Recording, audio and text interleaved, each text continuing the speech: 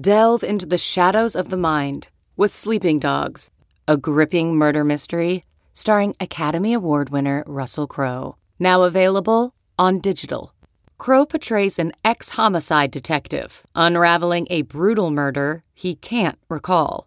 Uncovering secrets from his past, he learns a chilling truth. It's best to let sleeping dogs lie. Visit sleepingdogsmovie.com/Wondery to watch Sleeping Dogs, now on digital. That's sleepingdogsmovie.com/Wondery. CarMax is putting peace of mind back in car shopping by putting you in the driver's seat to find a ride that's right for you. Because at CarMax, we believe you shouldn't just settle for a car. You should love your car. That's why every car we sell is CarMax certified quality, so you can be sure with upfront pricing that's the same for every customer. So don't settle. Find love at first drive and start shopping now at CarMax.com. CarMax, the way car buying should be. Time now for the College Football Inquirer with Dan Wetzel. I don't know what how am I leading this stupid thing? How am I listen to that pick. That's how bad I am. SI's Russ Dellinger. Arizona's quarterback might be one of the most fun quarterbacks to watch in college football this year. He's electric. It's not always pretty, but he's indicative of college football in general. It's not always pretty, but it's always fun. And SI's Pat Forty. They are a 14-point underdog to Tennessee, according to the line I have seen. I wish it was 14.5, but I'll take 14. I think they can win outright. Here's Pat, Russ, and Dan. All right, welcome to the pod Thanksgiving edition. You know what I'm thankful for? I'm thankful this pod has me as the host because it would suck with just the two of you. You know, I'm thankful for that too. There's a dose of Thanksgiving humility, gratitude. Holy crap. Did I say that out loud? No, right off the bat, you have one good week of picks and you're full of yourself. I know, 6-0 and just strutting it. I am thankful for my co-hosts, and I'm thankful for producer Sean, and the old producer Sean, who's currently sober in Qatar, cooking. Yeah, and Pete was on the pod this year, and all of our listeners mostly who allow us to do this because it is work, but it's a job, but it don't feel like work. I'll tell you that. So. Not at all. Yeah. And they're indeed most wonderfully involved listeners. We hear from you all the time, and it's great. There are a lot of pastors. Yeah. Oh, yeah. A lot of people in the ministry that listen to this pod. What I figured out is a lot of these guys apparently don't have a lot to do in between. So I always wondered what they did between Sundays. Yeah. Yeah. Forgive me, Father, for... Are you out I'm there? off to a feeding great the start. I'm off to a great start. Angered my coworkers, and I now have some people who may have a little tighter communication path to God. Sending me sending me downtown. All right, no, it is an awesome week, and it's we talked the other day about how the Egg Bowl sometimes is better when they both are terrible. But then you got to explain to a non-fan, why are you so into this game between 2, 3, and 7 teams from Mississippi, right? So yeah, it's a lot of football to watch. A lot of football. I feel like we've helped build everybody up. I think it's like calloused hands. We're ready. You're ready. Yeah. We're prepared. We put in the reps. We've sacrificed the whole thing. So yeah, you gotta do all of that. And we'll get to it. But it is rivalry week. Ridiculous things happen. The anger, the bitterness. And we've all been around the country, been at different games through the years. Very, very fortunate in this line of work. You get to go to a lot of places and a lot of great games. Ross, where are you going anywhere this weekend? I'm going to USC Notre Dame. So that's right. You're going to USC Notre Dame. Friday. I've covered that in South Bend, not rivalry week. Pat and I are going to be in Columbus. But I was wondering if we had, something that stands out, particularly hateful or ridiculous moment from being at whatever rivalry game we were at almost every year that just stands out that maybe encapsulates rivalry week? And it doesn't have to be one of these, I love hearing the bands or anything like that. It's more like I saw an 80-year-old man beat someone with a cane. Pat, you got a rivalry week story. Give us for violence story. Yeah, let's do it. Let's do it. Let's get right into the belly of the beast here. Yeah. Well, it's not a violence story, but the default image that is burned into my brain from the greatest rivalry game I've ever seen was the Kick 6 game, Auburn, Alabama, Iron Bowl. Mm-hmm. And in their the old open air press box at Auburn, which was great, and it was so freaking loud as Chris Davis started returning that, and he got to like the 35, his own 35, and I stood up and screamed as loud as I could, "He's going to score!" And nobody could hear me because it was so loud. So exciting, so Pat became an Auburn fan. It's like that's how exciting the game was, right? I became a fan of my story. That's I'll tell you that, yeah. Right then and there.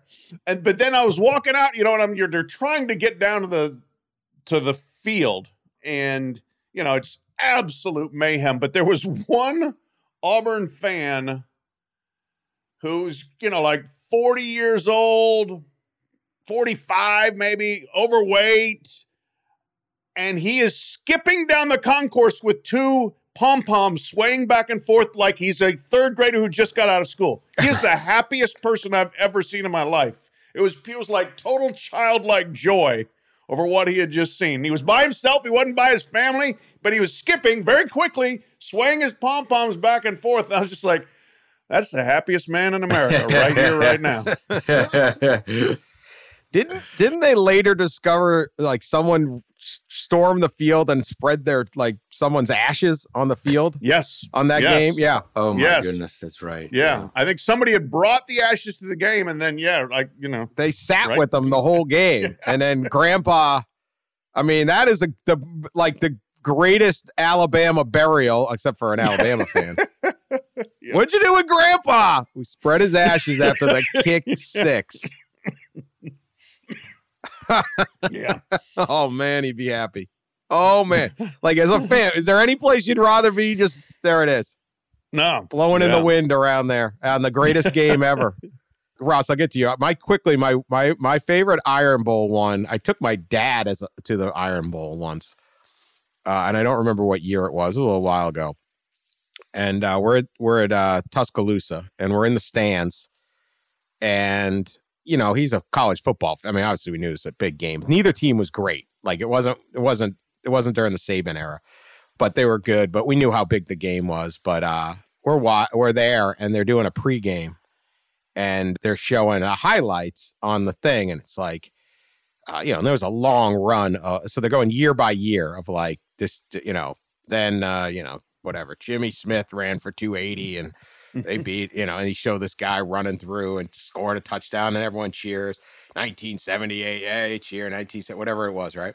And the end of the Bear Bryant era, there was a long run in that series of Alabama winning, as you might expect. I think he went almost 10 in a row. So I think it's 81 they win, and everyone's cheering, and people kind of remember it, and they're screaming, "Oh, remember that one?" And then all of a sudden they skip 2-3 years, and they just fast forward to 85 or something. 84, 85. I think it might have been only 2, but whatever. It's just kind of notable because they were going 75, 76, 77, 70. All of a sudden they skip. And my dad turns to the guy next to him. He goes, "Hey, what happened to those years?" And this guy in the just great Alabama accent just goes, "Bo Jackson happened." That's awesome. I was like, that's one of the greatest lines of respect from a fan base. It wasn't like, we got cheated on the call. It was like, yeah. Bo jumped over the, remember, it was 4th and 1. He jumps in. Leaped 8 yards. Yeah, and that was it. I'll give a quick plug for this. The Bo Jackson book, which I am now forgetting the title of, sorry. Jeff Pearlman, who's a great sports biographer and sports, he's written, that Showtime, they're doing the series on the Lakers. He's done everybody. Brett Favre, he's done Walter Payton. He's just tremendous. He has a Bo Jackson book out right now. I am reading it. I'm in the Auburn era right now. It is so great. It's just, I swear, the whole book is him calling random people up. Like, I've heard you pitch to him in junior year of high school, and the guy's like, yeah, you got a Bo Jackson? Hell yeah, you hit the ball. And every guy telling his Bo Jackson story. Like these feats of just, it's a great book. It's a very, it's a very smart book. Perlman writes really interesting stuff. We talk about it, but by Bo Jackson, I don't know. The Last Folk Hero is the name, according to Sean Anderson. The Last Folk Hero. It's great. I mean, it's like stuff like Bo's in a swimming pool and like the shallow, it's the shallow end, and he just jumps and comes out of the water and lands on the deck to impress like these girls. The athletic dismount. Yes. All this different stuff. And like the other guys that are, and then he doesn't just hear the story. He talks like 4 people that are there. And like this other guy's like, I got no shot with this girl. Bo jumping out of a pool. Anyway. Ross, what's your favorite rivalry week memory? Well, I mean, I feel like I fell in love with college football because of the Egg Bowl, growing up on the Mississippi coast and going to that game a few times when I was in high school. That's kind of where I fell in love with college football, the atmosphere there, the pageantry and the hate and all that stuff. And I put together kind of a thread of the Egg Bowl earlier this week. And, for those who read it, it's going to be a repeat, but I'm going to read a couple of them because it is the nastiest, ugliest rivalry I've ever been around. And I know that others get more spotlight because the teams are more, historically better and more blue bloods, like the game and the Iron Bowl and all that stuff. But there's some serious hate in Mississippi State Ole Miss. There's no pro team. They're historically not very good, either team, really. And it all comes down to that game. And so it's just really nasty. And I'm going to go back to, they started playing like around 1900, but in 1905, the first game they played actually in Jackson, Mississippi State won, and Mississippi State students, as newspaper archives go, according to newspaper archives, carried out a full regalia military-style funeral for Ole Miss football with a coffin down the street in the middle of Jackson, Mississippi after the game. The trash talking between the two schools goes way, way back in the 1920s. Dudy Noble, who Mississippi State baseball stadium is named after. Dudy Noble was a former Ole Miss coach, and then he left Ole Miss to coach at Mississippi State. And during his later years at Mississippi State, he once famously said, "I already know what hell is like. I once coached at Ole Miss." So, in 1926, there was a melee that broke out in Starkville. Ole Miss won 7-6 in Starkville. Ole Miss fans stormed the field. And State fans, according to news reports at the time, State fans beat those from Ole Miss with, quote, cane-bottom chairs until the chairs splintered on the field. So it's really something. I think the paranoia that surrounds this week there, because the schools are separated by about, like a 90-minute drive or so, and the paranoia of spying is something that's really real. There have been spies at one another's practices during Egg Bowl week for years and years, so much that Jackie Sherrill planted these big fir trees around Mississippi State's practice field purposely. Now they're like 30 feet tall. and the best story, and I'll end it with this, my favorite story is from David Cutcliffe, who during one Ole Miss practice, either in the late 90s or early 2000s, whenever he was there, during the practice, David Cutcliffe stopped practice because they were practicing in the stadium. He stopped practice and he pointed to a man standing way up at the top of the stadium, dressed in maroon, and said, "Hey, who is that? Get him. Like, we got to get him. Who is that? Who's spying on us?" And a strength coach ran up there, got into a fight with the guy, and threw the guy over the railing, over the stadium, like falling, 10 feet, or not 10, 100 feet down, threw the guy over the stadium. On the field, the players gasped, "Oh my God, did we just murder somebody at practice?" Yeah. Well, it was a mannequin dressed in maroon. David Cutcliffe David Cutcliffe concocted the whole thing. It's just amazing. It's just incredible stories from the egg. I was like, what? I was this is taking a dark turn here. Homicide. The strength. I talked to the strength coach for a story a few years ago about it. He said he threw it over the side and he looked over, and there's just like pieces of plastic mannequin all over the concrete, draped in maroon. It's good stuff. That's good. I've told this story about the Egg Bowl. I covered one Egg Bowl, but another time I was with my dad. It was the week before the Egg Bowl, and we stopped for the night in Tupelo, Mississippi. So it was like Saturday night. The Egg Bowl is on Thanksgiving. And so Ole Miss and Mississippi State had played. And we go out to eat at this little restaurant. It's kind of like a Applebee's, it wasn't Applebee's, but it was like up with a bar, but then a restaurant kind of on the side. It's like both. And so we're in there eating, and these guys at the bar start hollering at each other and like push in, and all of a sudden there's like you want to go outside kind of thing, and they go outside in the parking lot, and everyone's like gets up and looks, and we're like, what the hell? And they start wailing on each other out in the parking lot, and we're like, God. And it's one my dad said something to this one woman like, what's going on? They're like, wow, it's Egg Bowl week, the boys are, they're a little fired up. So they fight. We're like, all right, this is a little more, not really looking for a that kind of place when you're with your dad. But anyway, it settles down outside. We go back, we're eating our food, and then all of a sudden, so some people come back in, and all of a sudden, all the combatants are back in. They let them all back in the bar. They finished the brouhaha. They finished the brouhaha. Well, but then this one guy was really the antagonist, and he gets into it again. And they go back outside and fight again, like round 2. Come on, man. No, serious. So I'm like, why the hell did they let them back in? They're like, we ain't got that many people to come to this bar anyway. Yeah, no. So you can't, these are customers.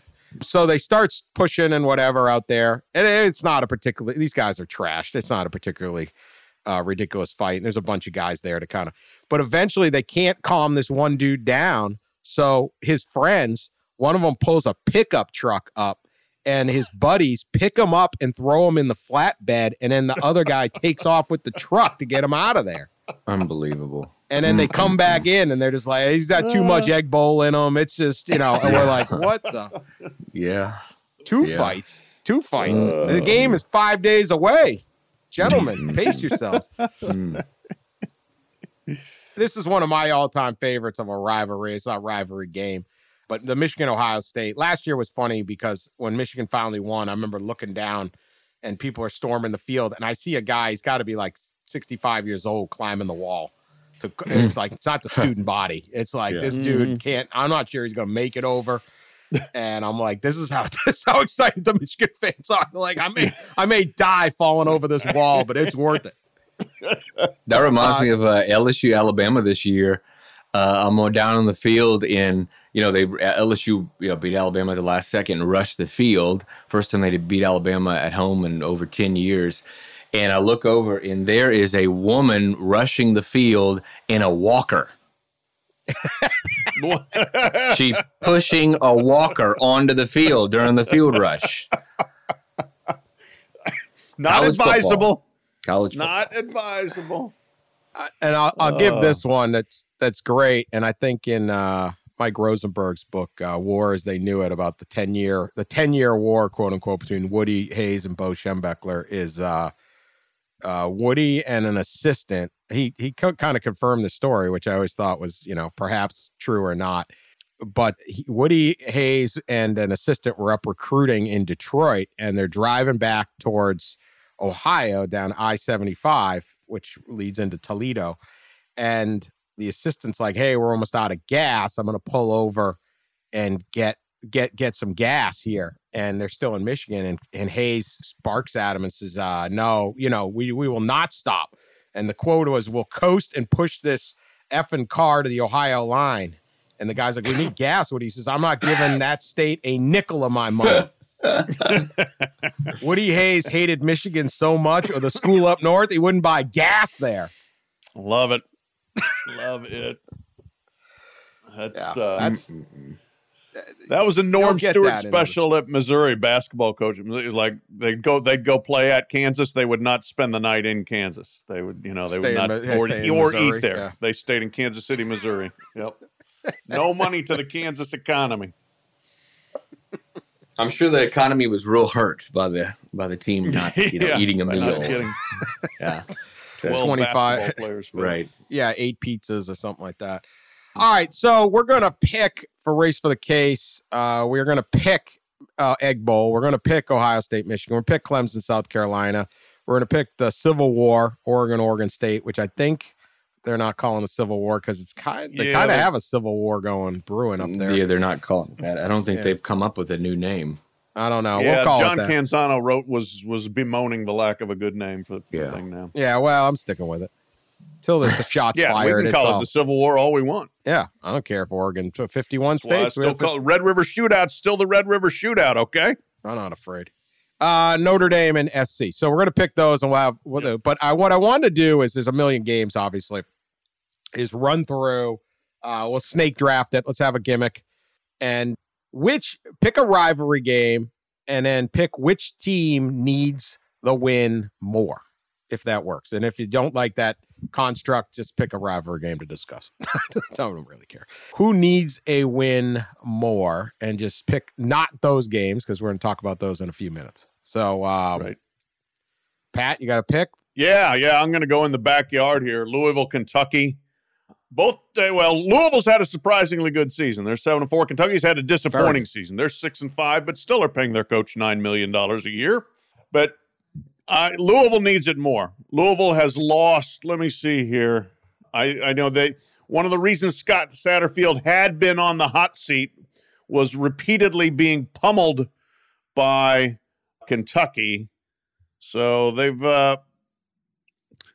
have lost 3 in a row and 4 of the last 5, and the last 3 have been 52-21, 45-13, 56-10.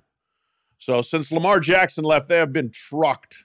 And also, given the state of Louisville's basketball program, which very, very honestly could be the worst in the Power 5, they need to win this game. It's in Lexington. They might have the better team. Louisville needs this one more. I was just going to say basketball is not going to save them this year. Did they score like 30-something points last night?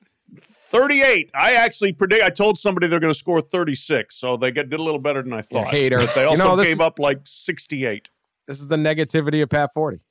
Mm-hmm. Right? 36. Oh, what a jerk. And then it's like, you still I should have been more optimistic and said 38. Yeah, 38. So a little sunnier personality. Maybe we'd have that. Ross, who needs more? I'm gonna stay with the Egg Bowl. Ole Miss has won 2 straight.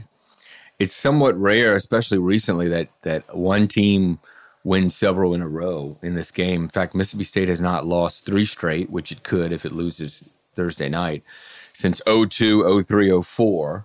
The president of Mississippi State, Mark Keenum, who is the chair of the CFP Board of Managers and who is the SEC, I believe, SEC chair.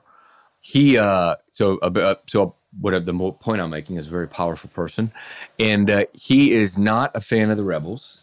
And he brings a coach into every new coach that they hire at Mississippi State, every new head coach of any sport, gets brought into Mark Keenum's office.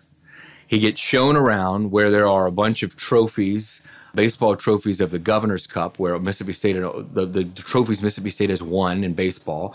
There are Egg Bowl trophies. There are all these trophies. And this is tradition. Every single new coach, he looks him in the eye and he basically says, we're going to have a problem if you don't beat the school up north. So he's Mike Leach dropping to 0-3 would not be good for Mike Leach. And I'm not saying he'd be fired or anything, but going into his 4th year 0-3 against Ole Miss is not good. So the Bulldogs need this one. And then, with the distraction surrounding Lane, I know it is at Ole Miss, but the distraction surrounding Lane, I think a lot of people in Starkville believe that they can win this game. They're able to win this game. So it's a big one for the Bulldogs to go up there and win. Also, a note on the recent Egg Bowl, or somewhat recent Egg Bowl, the last 30 years the two teams have played, the series is tied 15-15 since 1991. It's been pretty incredible. So the point is, there's not been a lot of winning streaks for either team, and Ole Miss could push it to 3, and that would not be good for Mike Leach and the Bulldogs. It would be painful if you lose to Ole Miss and then the TV report is true and like Lane quits the next day. Yeah. Or by Sunday or whatever. And it's like, God, guy wasn't even all in and we lost. So, and your chance to send Lane away. One of the most disappointing things about the Egg Bowl is Leach and Lane loving each other. Yes. It's really just throwing me off. Because the coaches usually are the ones that incite. That was part of my thread earlier this week. I don't think I mentioned that one, but the coaches of the games are usually the ones that incite the most like vitriol into this thing. I remember Dan Mullen was coach during Egg Bowl week. He put Ole Miss logos in the commodes and urinals in the Mississippi State locker room, so players could go on them all week. And then I remember when Jackie Sherrill came in the league, Billy Brewer, who was the Ole Miss coach at the time, welcomed Jackie Sherrill into the league by publicly saying that he's a habitual liar. And then Jackie Sherrill came back with, Billy doesn't know what the word habitual means. So that's how they got started with this rivalry. So the coaches have always been so invested in this rivalry. And then Tommy Tuberville, when he was at Ole Miss, and Jackie Sherrill had it out pretty good too publicly. So there's a lot of hate there. And now the two coaches love each other. I mean, they love each other. They have a lot of similarities. They became friends on the West Coast when they were both working the Pac-12. I mean, they're really tight. So yeah, it's a little disappointing. It is. All right, I'm going to go with the Florida State rivalry, which some years is just so epic, and maybe we'll get there again. And I'm going to say Florida State needs it more. And first off, Florida State and Mike Norvell have had a nice season. They are 8-3, and they can get to 9-3.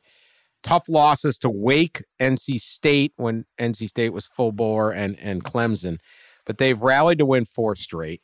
It's his 3rd year. It's the first year for coaches at Miami. Everything in Florida is about the 3 schools, right? Miami, Florida, and Florida State. And who can get that edge? And if you get to be the hot program, you can win national championship. Right now, none of them really are. But Norvell has his program far more developed and are winning. And he's a really good coach. He went from 3 wins, I think, to 6 to now potentially 9. 5. 3, 5, 5 and 7 last year. I think he's calmed some fears. However, in recruiting, he is behind Florida and Miami. And how close, not even really that close. They're getting some guys. So there's this bit where you want to get your 9th win and really establish yourself as, hey, we're gonna win here and rebuild the program. And he's doing that, but he's not seeing the amazing benefits that they're getting at Miami and Florida. Florida's 8th, Miami's 10th. These are the rankings. Florida State's 17. Not bad, but not not full, not what maybe you want out of that state. That you're always going to recruit well at those schools. They crushed Miami this year. I think it was 45-3 or something like that. Yeah, they killed them. 45-3. If they, look, nothing helps recruiting more than being able to go, all right, fine, I get it. These guys are the hot coaches or NIL. We're beating these dudes by 30, 40 points. And so if he could pull that off in Tallahassee this week, maybe that helps him close strong and win the recruiting game, because Florida State's doing very well on the field, but you'd like to see that pay dividends. You won't be losing a lot of recruits to a program you're beaten by 38 points in Miami, and you don't. And so I think this would be a statement for Florida State. So I'm going with them. Pat, got another one? I agree with you on that one.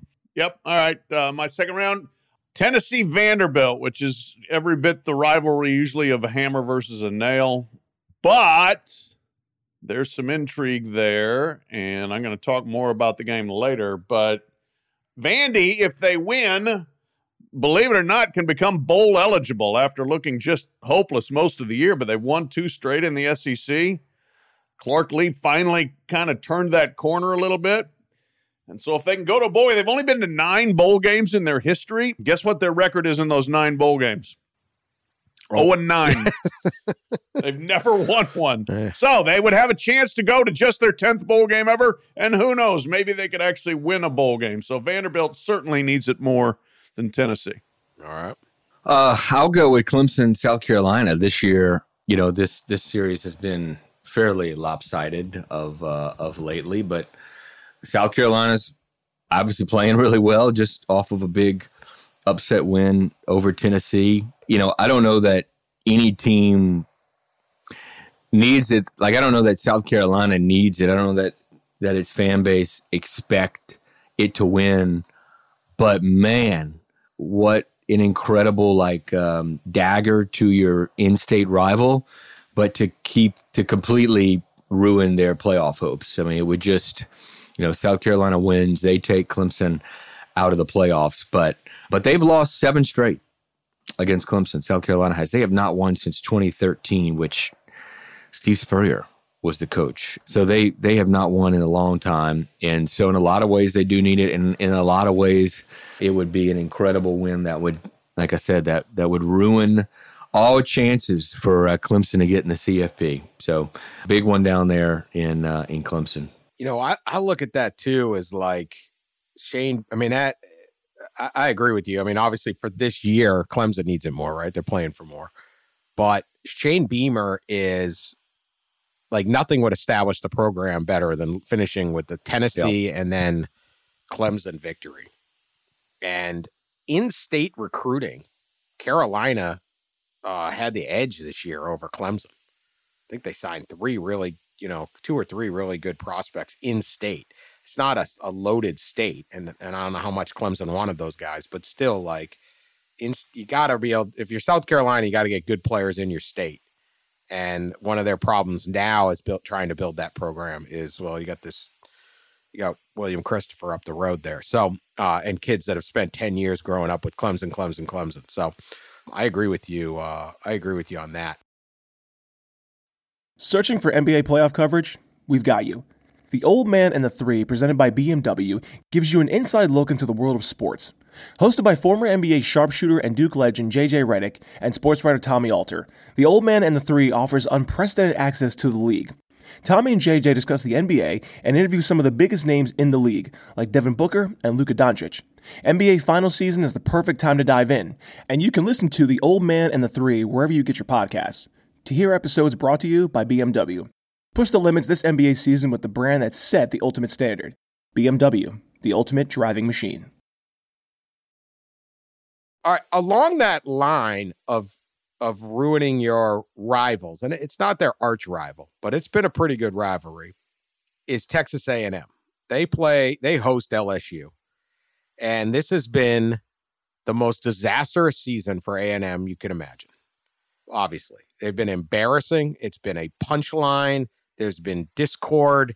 There's people saying Jimbo can't coach. They're wasting money. You name it. Everything's pretty much gone wrong for the Aggies. You saw the pictures of that UMass game they hosted, and there's 1,000 people there, 5,000 people in a 100,000 seat stadium. I mean, I get it. I wouldn't have gone either, but holy cow, there is nothing going on for A&M. And yeah, that was bleak.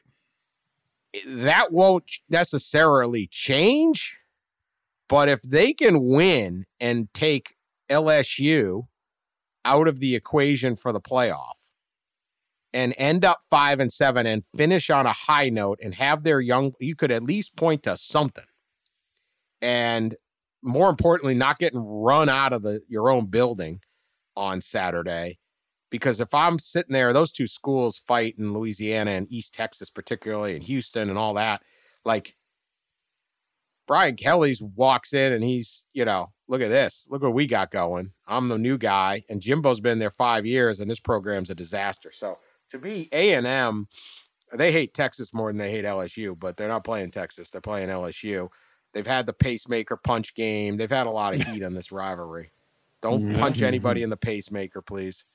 They really could use a victory here, or else if they get run out again and the crowd leaves, I mean, what an awful ending to finishing 4-8 at A&M. They got a lot of good young players, but they should have had a lot of good old players too. Yeah, that's, it's the only salvaging A&M could do at this point. It still wouldn't salvage the season, but it would at least give them something to walk out on without feeling like, they saw literally nothing good happen for their team. I mean, every coach I talk to, like the transfer portal is like, they're waiting for the A&M transfer portal to just. Oh, yeah. It's going to be like a hellmouth in the middle of College Station with half the team jumping in it. And maybe you beat LSU and you can, because I mean, Jimbo's got to sell to his own guys at this point. Stay and work. Yep. And, if problem when guys are coming for money, it's easy to leave. Yeah. Sure. It's just a transaction. But they're not coming for money. We know that because Jimbo says that didn't happen. Oh, that's right. I'm sorry. I forgot. Mm-hmm. Yeah. Mm-hmm. Yeah. Good thing they're all there for the love of A&M. Mm-hmm. Mm-hmm. All right, metropolis Pat, of College Station. Do one more round. One more round. All right. Lightning round. I'm going with the good old-fashioned hate game, Georgia Tech. That was Louis Grizzard's title that he gave the game. I think he even wrote a book to that effect. Good old-fashioned indifference at this point, isn't it? Well, completely, and that's because Georgia Tech doesn't hold up their end of the bargain. So you would think that Georgia Tech needs it more because they never win and because their program's not very good. But Georgia has to win to maintain playoff pole position. I've said they can lose the SEC championship game and still make the playoff pretty easily. You can't necessarily lose to Georgia Tech and make the playoff. That changes the equation big time. So Georgia needs to keep its mind on its business here and be ready for the Yellow Jackets. And they certainly have been. I mean, that, again, has not been close since Kirby Smart got it going. Kirby lost his first year to Paul Johnson by a point. Since then, 38-7, 45-21, 52-7, 45-0. So he has pounded on Georgia Tech, and he just needs to beat them by a point, but I have a feeling they'll beat them by more than that. I'm going to Arkansas, Missouri, the battle line rivalry, which has only been played, weirdly, 13 times. These two teams played in 1906. Didn't play again until 1944. Didn't play again until 1963. Played in some bowls, it appears, way back. And then, of course, have played every year since Missouri got in the league. And Missouri has dominated the series since they got in the league, only losing twice to Arkansas, including last year. But in this one team needs to get to 6 wins. The other's at 6 wins. So Arkansas 6-5, Missouri is 5-6. So the Tigers need a win to go to a bowl game and maybe deliver some kind of forward progress with Eli Drinkwitz, who just got a $2 million midseason raise. Was kind of bizarre. And nothing like proving your athletic director right than beating your rival and punching your ticket to the, I don't know, Houston Bowl, the Shreveport Bowl, Independence Something Bowl. that Missouri fans will not flock to. Yeah. Right. Yeah, they're going to bring like 5,000 people either way. But anyway, got to win the game. It's at your house, at Missouri. Got to win the game. Big one for Missouri to win. I'm going to go with the Black Friday game, Iowa, Nebraska. Oh, that's a good one. Mm-hmm. Iowa obviously wins, and they're in the Big Ten title game. Kirk Ferentz can skip off to Indianapolis laughing. Say, look, don't like my son, don't like his offense. We're here. Mm-hmm. It would be devastating to lose to this Nebraska team, who's shown some fight, but is obviously going to switch coaches, and you don't know what's coming. So it's when you got the edge in a rivalry, you got to just curb stomp them. You got to really run it up on them, and I don't believe Iowa is capable of putting up like 50 points, but maybe only punt 5 or 6 times. That would be an Iowa blowout. We only punted 5 times. Yeah. Iowa blowouts 21. Yeah, 21-7. 21-7, yeah. Maybe block 2 punts. That would be the Iowa blowout. And then we'll see where Nebraska goes. Nebraska, what are you guys hearing on this? Like, you think if Matt Rule wanted it, it would be kind of done or something. Is Dave Dorian, like, it's been kind of quiet out there, hasn't it? Yeah, he's kept it really tight. He sure has. I think part of it is for a while before the latest, 5-game losing streak. that the interim Mickey Joseph had a shot at it, but obviously that's faded away. And so I don't know that Trev Alberts turned the search into overdrive until it was to that point where he realized, well, I don't know that Mickey's going to be my coach. And I feel like that just happened maybe a couple weeks ago. I respect that. That's good. Yeah, but he's been keeping it. He's been keeping it tight. I think there's a flirtation, and there maybe was some discussion with Rule. He still might be in play. According to there's some local reports, there was some buzz that he might be back in play. Dave Doran's a name. Chris Kleiman of Kansas State's a name.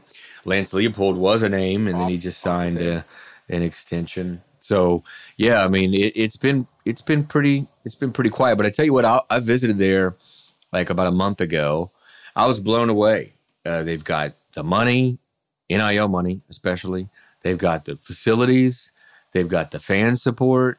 They just don't have a nearby geographic recruiting footprint. You got to get on a plane to go recruit. I mean, that's the problem. But man, they got it all. I mean, it shouldn't be you're in a good division where you can advance in that division. So I'm surprised they're having the trouble they are. Maybe they're not having trouble, but he has kept it pretty tight. Yeah, there's at least been enough, I think, speculation or rumbling out there that they have had some trouble. They've been turned down by a few people, and they got on it early. They were the first one into the pool. We'll see how quick they are to finish the job here at the end. But as we've talked about on this podcast, just because it says Nebraska doesn't mean it's an easy job. It's not the kind of place you snap your fingers and get 8 great candidates, fighting each other to get there. You got to sell it a little bit, but it is a great place. They got no players nearby, and it's freezing cold in the winter, like really cold. Like the way Ross thinks Nashville's cold.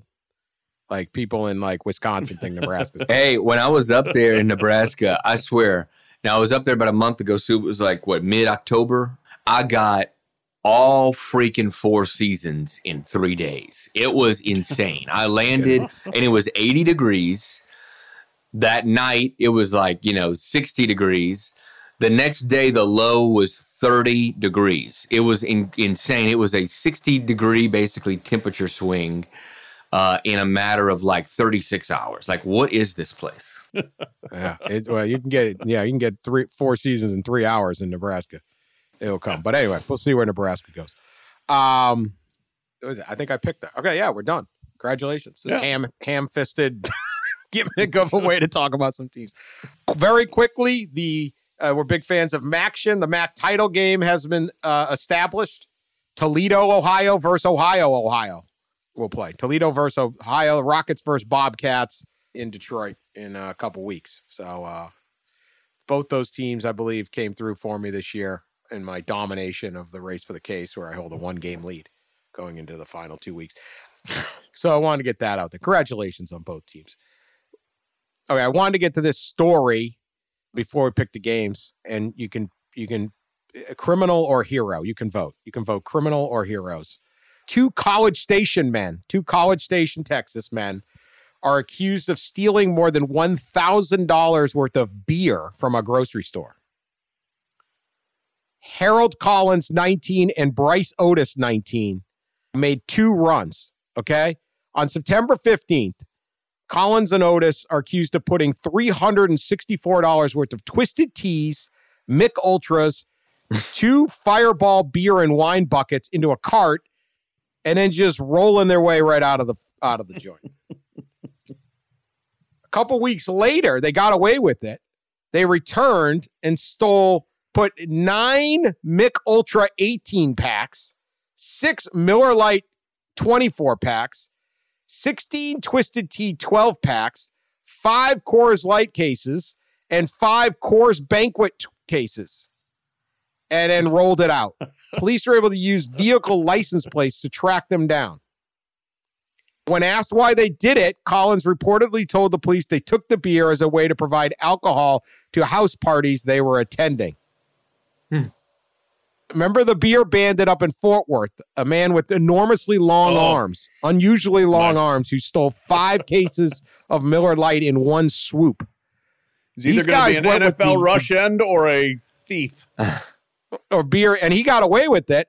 These guys went with like the getaway vehicle, the cart. Heroes or criminals here, Pat? Because, I mean, they must have had a good party, but now we got two 19-year-olds probably not going to end well. Can't you find someone to buy a beer in College Station? Well, you know what? And like, the ambition is incredible. I'm impressed by, you know, like we're not just stealing a little, we're stealing a lot. And we're just rolling straight out with it. We're going in underage and we're coming out with hundreds of dollars worth of merch. So I admire the gusto, but perhaps a little planning and or, you know, caution might have been in order here. So I think they're idiots. There were better ways, certainly, than ending up with their mugshots, and they look like well-to-do, nice young men being sprayed around. Because, I found that story and sent it to you, and I'm glad we got to it because I've been waiting to lampoon these lads. So basically, they stole the beer because they were underage and they couldn't get anybody to buy the beer for them. That's what happened here. Yes, I get. Yeah, I don't know. They just I didn't do that in high school at all. I never stole beer out of a grocery because I couldn't buy it. No, never. Oh! I'll say that they're heroes. I'm going to go with the heroes on this one. Heroes. May they followed in the footsteps of some people, you know, over the years. So. I got it down the second run, 738 drinks. Like, that's a good party. 738 drinks. If you go, I like their taste. Coors Lights, a lot of, you know, Miller Lights. We're not going high end. You got to give them that. They weren't like just swiping a good bottle. That's another reason I'm whiskey. down on them. Yeah. None of this IPA. Yeah, these two. I mean, their parents, like, God, come on, guys. Come on. You're the only people in College Station you're 19. You can't find a 21-year-old to buy you this beer. You can't get invited to a frat party. There's nobody. Yeah, busted. The fact they got away with it once and went back, that's not smart. 1,100 worth of beer from HEB. Well, congratulations, HEB Security. You caught them. You caught them. Harold and Bryce. Hope it was a good party. I say criminal. All right, let's pick these games. Enough of this nonsense. Egg Bowl, Mississippi State at number 20, Ole Miss. Thursday, 7 o'clock. Thanksgiving. Don't get too drunk. Make sure you make it through. Ole Miss is giving 2. Pat, who you got? I watched the Lane Kiffin Twitter storm on Monday night, and I might be making it too simplistic, but his team looked like it was complete disjointed mess on Saturday against Arkansas. They were blown out in an upset by the Hogs. You got a 5-day turnaround, short turnaround. It's the rivalry game. You figure everybody is hunkered down, bunkered down, doing nothing but preparing for that game. Oh, no. Lane's out there in a tweet fight with a local TV dude. Doing Lane. So, lack of focus from the Rebels. I'm not seeing it there. Give me the Bulldogs to cover and probably win outright. Wow. Egg Bowl gets wild yet again. Wow. A lot of people in Starkville are more than excited about the recent Lane reports and all these distractions with the Rebels. They're pretty pumped about it. I think if this game were in Starkville, I'd have a different pick, but it being in Oxford, and I think Ole Miss has a better team, although they may be distracted. But I feel like this is going to be a close game, but Ole Miss wins it in the end and covers the 2-point spread. So give me the Lane Kiffin Rebels. Maybe it's his last game.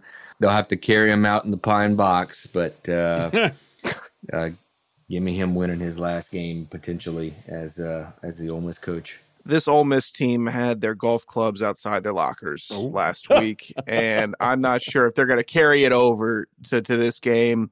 Ross, you've enlightened me a lot about the Egg Bowl. I know it just means more down there in Mississippi, but they were so bad against Arkansas that I cannot pick Ole Miss in this game. So I'm going with Mississippi State to cover.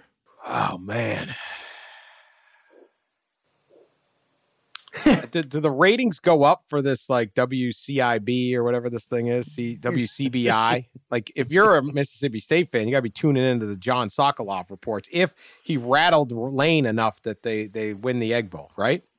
Yeah, like sure. Leach has got to give endless sit-down interviews to John Sokoloff. Neither of these teams is playing well right now. I'm gonna pick Cowbells. I'm gonna go with Mississippi State because I think Ole Miss may have checked out a little. That's a dangerous thing, but I mean, neither.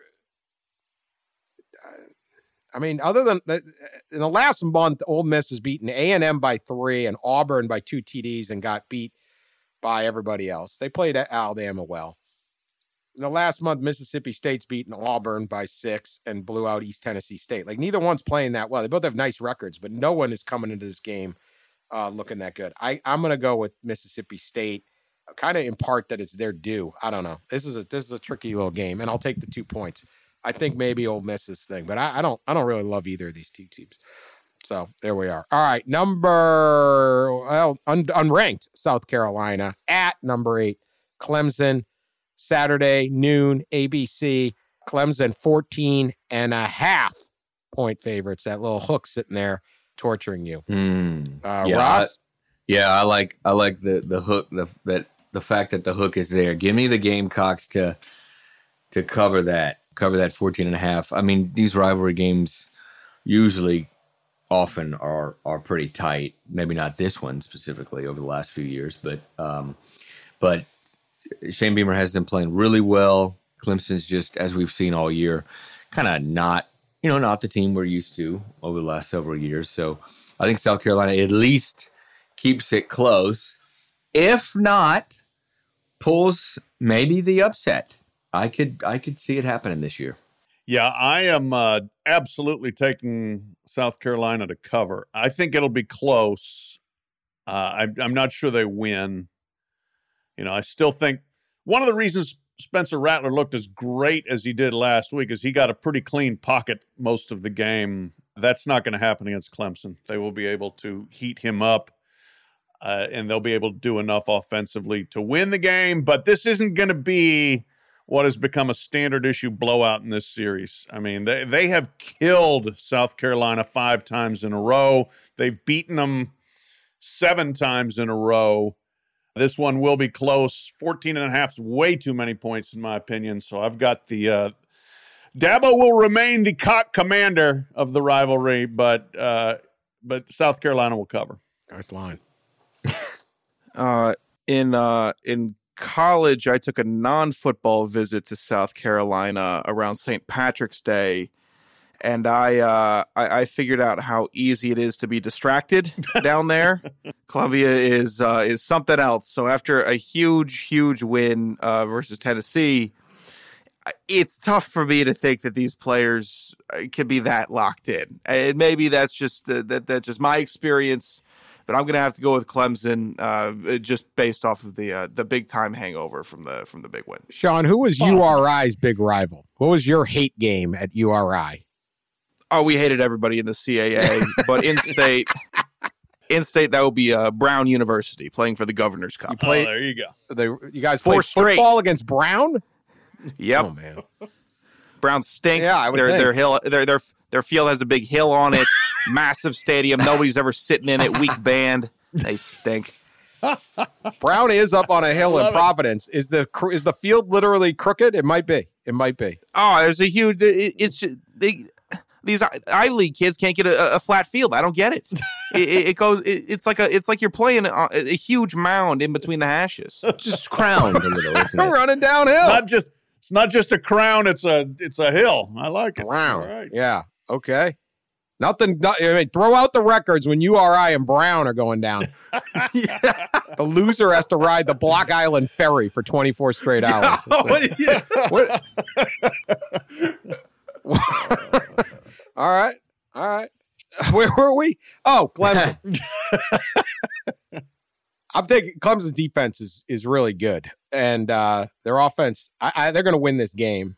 They're going to win this game, but 14.5 scares me because they've never really pulled away from anybody. I mean, even BC, it took a while. and BC's awful. I just don't know that they have the offense. And South Carolina is just it's a complete roller coaster. I mean, 63 against Tennessee. They had 6 against Florida the week before. Who the hell knows? So I think this is a reaction.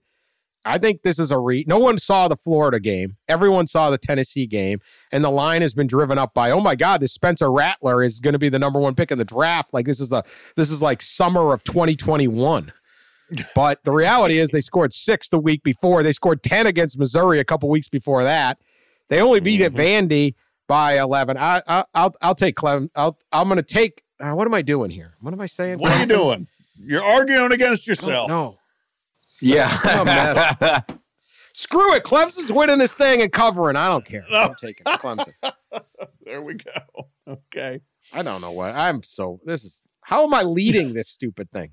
I don't know. Listen to that pick. That's how bad I am. All right. Civil War. That's not a civil war. They just have a nice handshake. No hate. Oregon 9 at number 21 Oregon State.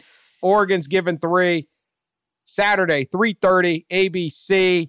Important game. There's some kind of rubrics out there at the Pac-12 of I think everybody can still make the Pac-12 title game. I don't want to figure it out. It makes my head hurt. It's a holiday weekend. Pat, who you got? 3 isn't enough. I'm taking Oregon there. I mean, remember they were a home dog against Utah. That didn't make sense, and I think this doesn't make a whole lot of sense unless they're still waiting for Bo Nix to be hurt. He played last week. He's going to play this week, and the Ducks have a lot to play for because if they win, they go to the Pac-12 championship game. So I'm taking Oregon to win and cover. I still think it'll be a competitive game, but it's going to be more than 3 points. Yeah, same with me. I think the Ducks cover the 3 and win. I think they just have more to play for. Yeah, they control their own destiny. I believe if they win, they're in the Pac-12 title game, and I sense that we could have a little upset the next week too. I sense that Oregon USC would be quite interesting. So give me the Ducks. All right. I think that Dan Lanning wants to get to that nice round number of 10 in his first year coaching the Ducks. I think that he will win and cover versus Oregon State in this game.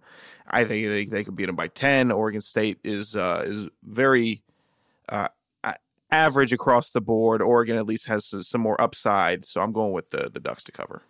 Ducks, I got it. A good season by Beavers, but I'm taking Oregon. Number 15, Notre Dame at number 6, USC, L.A. Memorial Coliseum, 7:30 Eastern Time on ABC on Saturday. Trojans giving 5.5. Ross, you will be there. First-year matchup between Lincoln Riley and Marcus Freeman. I wrote a column this week about hoping that this becomes like the rare Notre Dame and USC are both good at the same time because for 50 years now, it's been like John Robinson dominates, then Lou Holtz dominates, and then Pete Carroll dominates, and it goes back and forth. I'd love to see them both popping, and this is a start on that. Ross, who you have in this game? Yeah, I'm pretty excited about this one. I've never covered this game. I've never covered a game in the Coliseum. Cool place. And it's going to be 70 degrees. So I'm pretty pumped about this weekend. I think USC wins, but man, I just get the feeling with the physicality of Notre Dame and the way they've been playing that Notre Dame keeps it really close, and this one's like down to the last play. So I'm going to take the Irish actually to cover, and even though I picked USC to win, which always explodes in my face, but we'll see. We'll see this time. But yeah, give me the Irish to cover that. Yeah, I have covered this game a couple times out in L.A., and it is one of my favorite games of the year to cover because it's always nice at Thanksgiving weekend to go out to that weather. And the Coliseum is old, but so historic, so cool. I mean, you think about the 1932 Olympics being there and the first Super Bowl and everything else, all the great USC teams. So it's great to be there for this one. But yes, Ross, this is going to be the problem with potentially Oregon pulling an upset in the Pac-12 championship game because Oregon's going to be favored by then because Notre Dame's going to beat USC straight up in the Coliseum. Here's the problem for USC. I went to the Utah game and I saw USC's defense collapsed in the second half against a physical run game and a tight end that they could not stop and could not cover in Dalton Kincaid. Well, who's a better tight end than Dalton Kincaid? Michael Mayer. So they got their hands full trying to cover him. They got their hands full trying to stop a Notre Dame run game that's become very potent physically. And I think Notre Dame has a good enough defense to not let USC just go up and down the field. So I think it's going to be a super game, very exciting, and I can see Notre Dame pulling it out at the end in a thriller.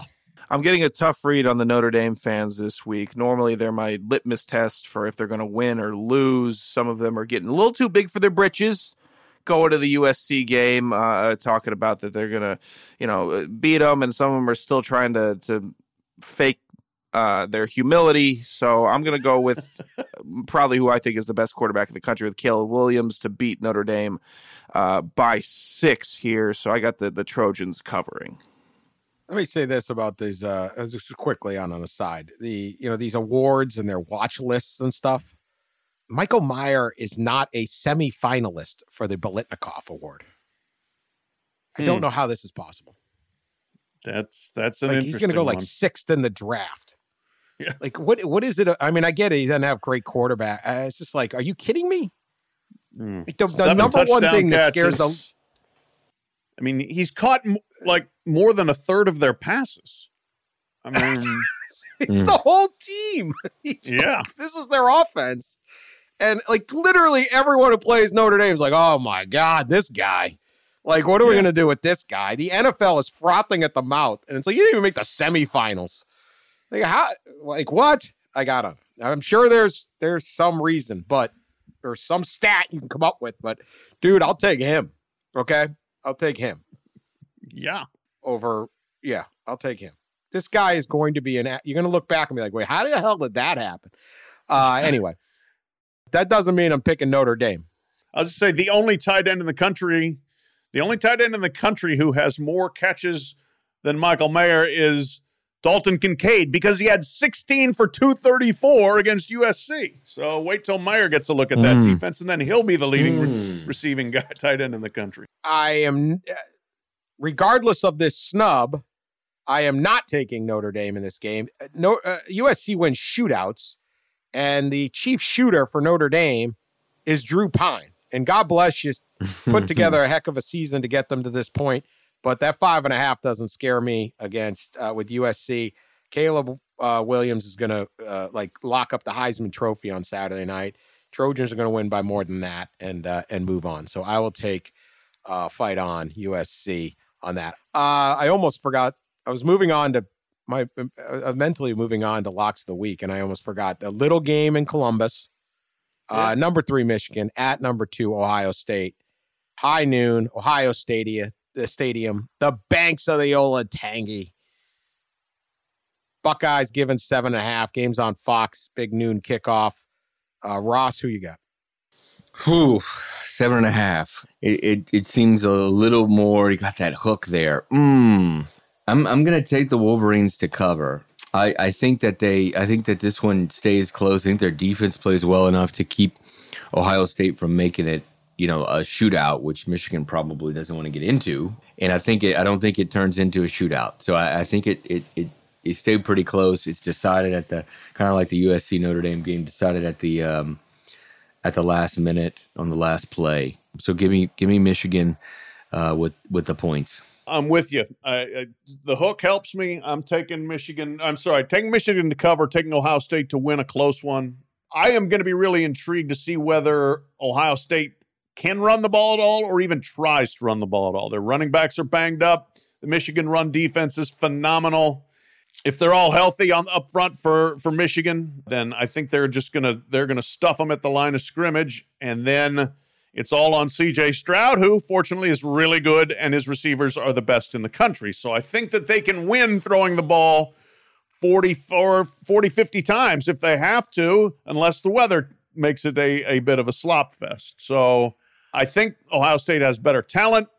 the Michigan passing game. I was up there Saturday, and they all said, yeah, we've left meat on the bone. And reporters are like, well, yeah, you've left meat on the bone all year. And they're like, this week the meat's coming off the bone. Like, it's too late, I think, to all of a sudden become a big play passing game. Michigan is what it is by week 12, and I just don't think they have the firepower to score enough to win the game. My other concern for their defense, while I think they will dominate against the run, is they haven't played many snaps. They're like Georgia's defense last year when it ran into Alabama in the SEC championship game. They go 3 and out a lot. They're out of the game, and the backups are playing in the fourth quarter. How good a condition are they in? I remember Georgia's defense was gassed in the SEC championship game because they hadn't had to play that many snaps. And I wonder if Michigan could wind up in the same position here, and that could get hard when you're trying to cover Marvin Harrison Jr. and Emeka Egbuka. So I think it adds up to an Ohio State win, but a Michigan cover in a close and exciting game that give Dan Wetzel and I good copy. That's it. That's all we're rooting for. I so desperately want to choose Ohio State in this game, but I know they're at home. You normally give them 3, and even in college you give them 6 for being at home. But I feel like this Jake Moody guy from Michigan, he's just not missing his kicks. So if they get in that green zone, that's just more points on the board for Michigan to at least cover, not win, but you put up some threes, and then maybe you get a couple touchdowns. You can hang around a little bit just for the cover purposes. Ohio State wins, Michigan covers. A couple things here. We're picking this Wednesday morning. Do not bet this game. Don't bet. But if you're going to bet, don't bet until 11:30. Follow some people on Twitter. You got to find out the weather for a couple things. Is Blake Corum playing? Is Donovan Edwards playing? Is Luke Schoonmaker playing? Is Mike Morse playing? They need a pass rush on C.J. Stroud. At the same time, is Trayvon Henderson playing? And some different stuff. But Michigan's got a whole bunch of guys. Is the wind 15 miles an hour? 18 miles an hour? Is it raining in Dayton so it starts raining in Columbus soon? Or is it not that bad? All big questions that I would not touch this game without it because it will go. Yeah, it'll be huge impact. So we do not have that luxury here. I think you guys are letting me be the lone Buckeye, and I will take that. Michigan leaving meat on the bone in the passing game. They haven't even carved the turkey. The whole damn meat is there. Yeah, they're carving it with a butter knife. Yeah. What exactly have they shown? Like a quick out to Ronnie Bell. That's it. Like I mean, wheel route with Donovan Edwards, who may or may not play. So look, there's a path for Michigan to win this game, and it will be very exciting if they can pull it off. They are going to control the ball. They are going to run. The patience and coaching of Harbaugh will, they will take their time. That big offensive line behind Ula Timmy can dominate and things like that. There is a path for Michigan to win this game and cover, but there are a whole bunch of other paths for Ohio State. If I had to draw up 10 ways I see this game going, I think 7 or 8 of them go Ohio State's way. So I am going to take the Buckeyes. The 7.5 is I don't hate that hook. Wish it was about 5, but I don't know, man. Something tells me I'm going to see Marvin Harrison Jr. running around Ohio on Saturday afternoon. So I will take the Buckeyes there. So you guys have plenty of ways to catch up to me here, because you all made some bad picks, but maybe they'll be proven right. No. You've left yourself vulnerable after starting the show. Well, I'm not gonna like a peacock. I'm not gonna pull the Kirk Ferentz and take a knee so I can punt and just pick whatever you guys pick so that nobody can catch me. I'm not doing that. When does the race of the case end? When's the finale? Never. Not soon enough. Let's end it last week. I think it's over. Mm-hmm. I think it's over. Yeah, right. No, it goes through the championship weekend. And then we do a separate one for the bowl game. Separate bonus. I once went 31-4 or something in the bowls. It was incredible. I don't know. No, what? 31-4? I mean, it's like 40 bowls. It was legendary. Legendary. You had one good bowl year. Yes, you did. It was like 31-4. I was like, it's in the College Football Hall of Fame in Atlanta. You go down there. There's a little display. Mm-hmm. That's what I heard. Mm-hmm. I don't know. Mm-hmm. All right. Pick a lock of the week. My God. A good thing these people are driving long ways to see miserable relatives. We've gotten way long-winded. Yeah. This is ridiculous. I blame Pat. All right. My lock of the week. You want to talk about a dangerous pick? Well, I'm riding with Vanderbilt in my lock of the week. Wow. Hey. They are a 14-point underdog to Tennessee, according to the line I have seen. I wish it was 14.5, but I'll take 14. I think they can win outright. Here's the deal. Tennessee just had its season ruined, all right? They had playoff hopes. They just got thrashed. They are shot emotionally, and then Hendon Hooker got hurt at the end of the game. So they got to play Joe Milton at quarterback, backup QB, and so it is a team with no motivation going up against a team that is playing extremely well and has won back-to-back SEC games for the first time since 2018 and is playing for a bowl bid. And Vandy, as we discussed earlier, never goes to bowl games. So it sets up as well as it can set up for the Doors. Do they have the talent? I don't know. Can they cover Jalen Hyatt if Jalen Hyatt, is running downfield? Probably not, but can Joe Milton hit him on a deep pass? Joe Milton has overthrown everybody for 4 years. So give me the Doors to cover the 14 and maybe, just maybe, win the dang game. Certified lock. Wow.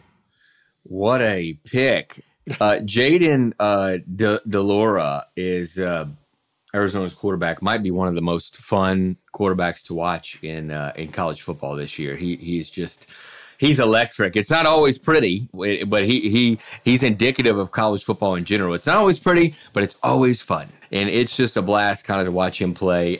His stats are amazing. Last week against Washington State, for instance, he was 28 of 46 for 357 yards and 4 interceptions and 1 touchdown. So it's kind of been like that all year with him. He's fun. But what I'm getting at is I'm going to take DeLora in the Wildcats to cover the 4-point spread, win by 4, at least or more than 4 against Arizona State. Big rivalry game down there in Arizona. It's at Arizona. Arizona State has really struggled this year. They obviously fired Herm Edwards, and they're falling on hard times. Their passing defense is like 85th in the nation. So give me Jaden DeLora and the Wildcats to cover the 4. Certified lock. Yeah, the length of this pod is going to make me late for the bars tonight, so I'll try to be succinct with my lock drunkest night of the year in America, huh? Yeah, it will be. I'm ready. I'm ready. I think I'll take Sean on the over 13 consumption. Yeah. Oh, you'd win that bet. I'm going with the Washington Huskies to cover 2 versus Washington State this weekend. I like having a lock of the week happen late nights. It gives me something to watch and really root for. And then that Saturday game is just so much fun. I'm going with the Huskies. I think it's full circle. I was picking them earlier in the year, so I'll give them given 2 on the road. Certified lock. I am going to take Illinois, giving 14 against Northwestern. The over-under is just 38. That's a big spread for a low over-under. Unbelievable. Illinois has lost 3 in a row, all of them somewhat heartbreaking. The Michigan State upset shocked them. The Purdue game is close. The Michigan game, they are salty. And but Northwestern's lost all of them in a row except for their opener against Nebraska in Ireland. Winless on American soil. A total. Winless. They've won 19. They scored 19 points the last 3 weeks combined. They're horrible. Games in Chicago. If you know anything about Brett Bielema, first of all, he wants that 8th win. He wants to go 8-4. If you lose the last 4, this is a disaster. He's also going to do. They don't have a great offense, but they're going to showcase. This game is huge. They got to end strong, and it means everything to Illinois to win in Chicago or at least Evanston. They'll have more fans than Northwestern there.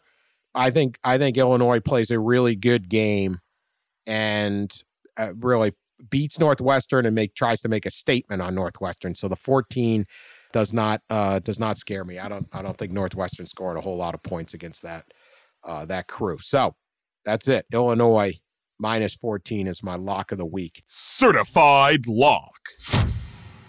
All right. Hope you all get to your destinations. Hope you all have good Thanksgiving. It's a great time of year. We will be back on Sunday to overreact to all of the overreactions. We really, really appreciate y'all listening, and we'll talk to you later.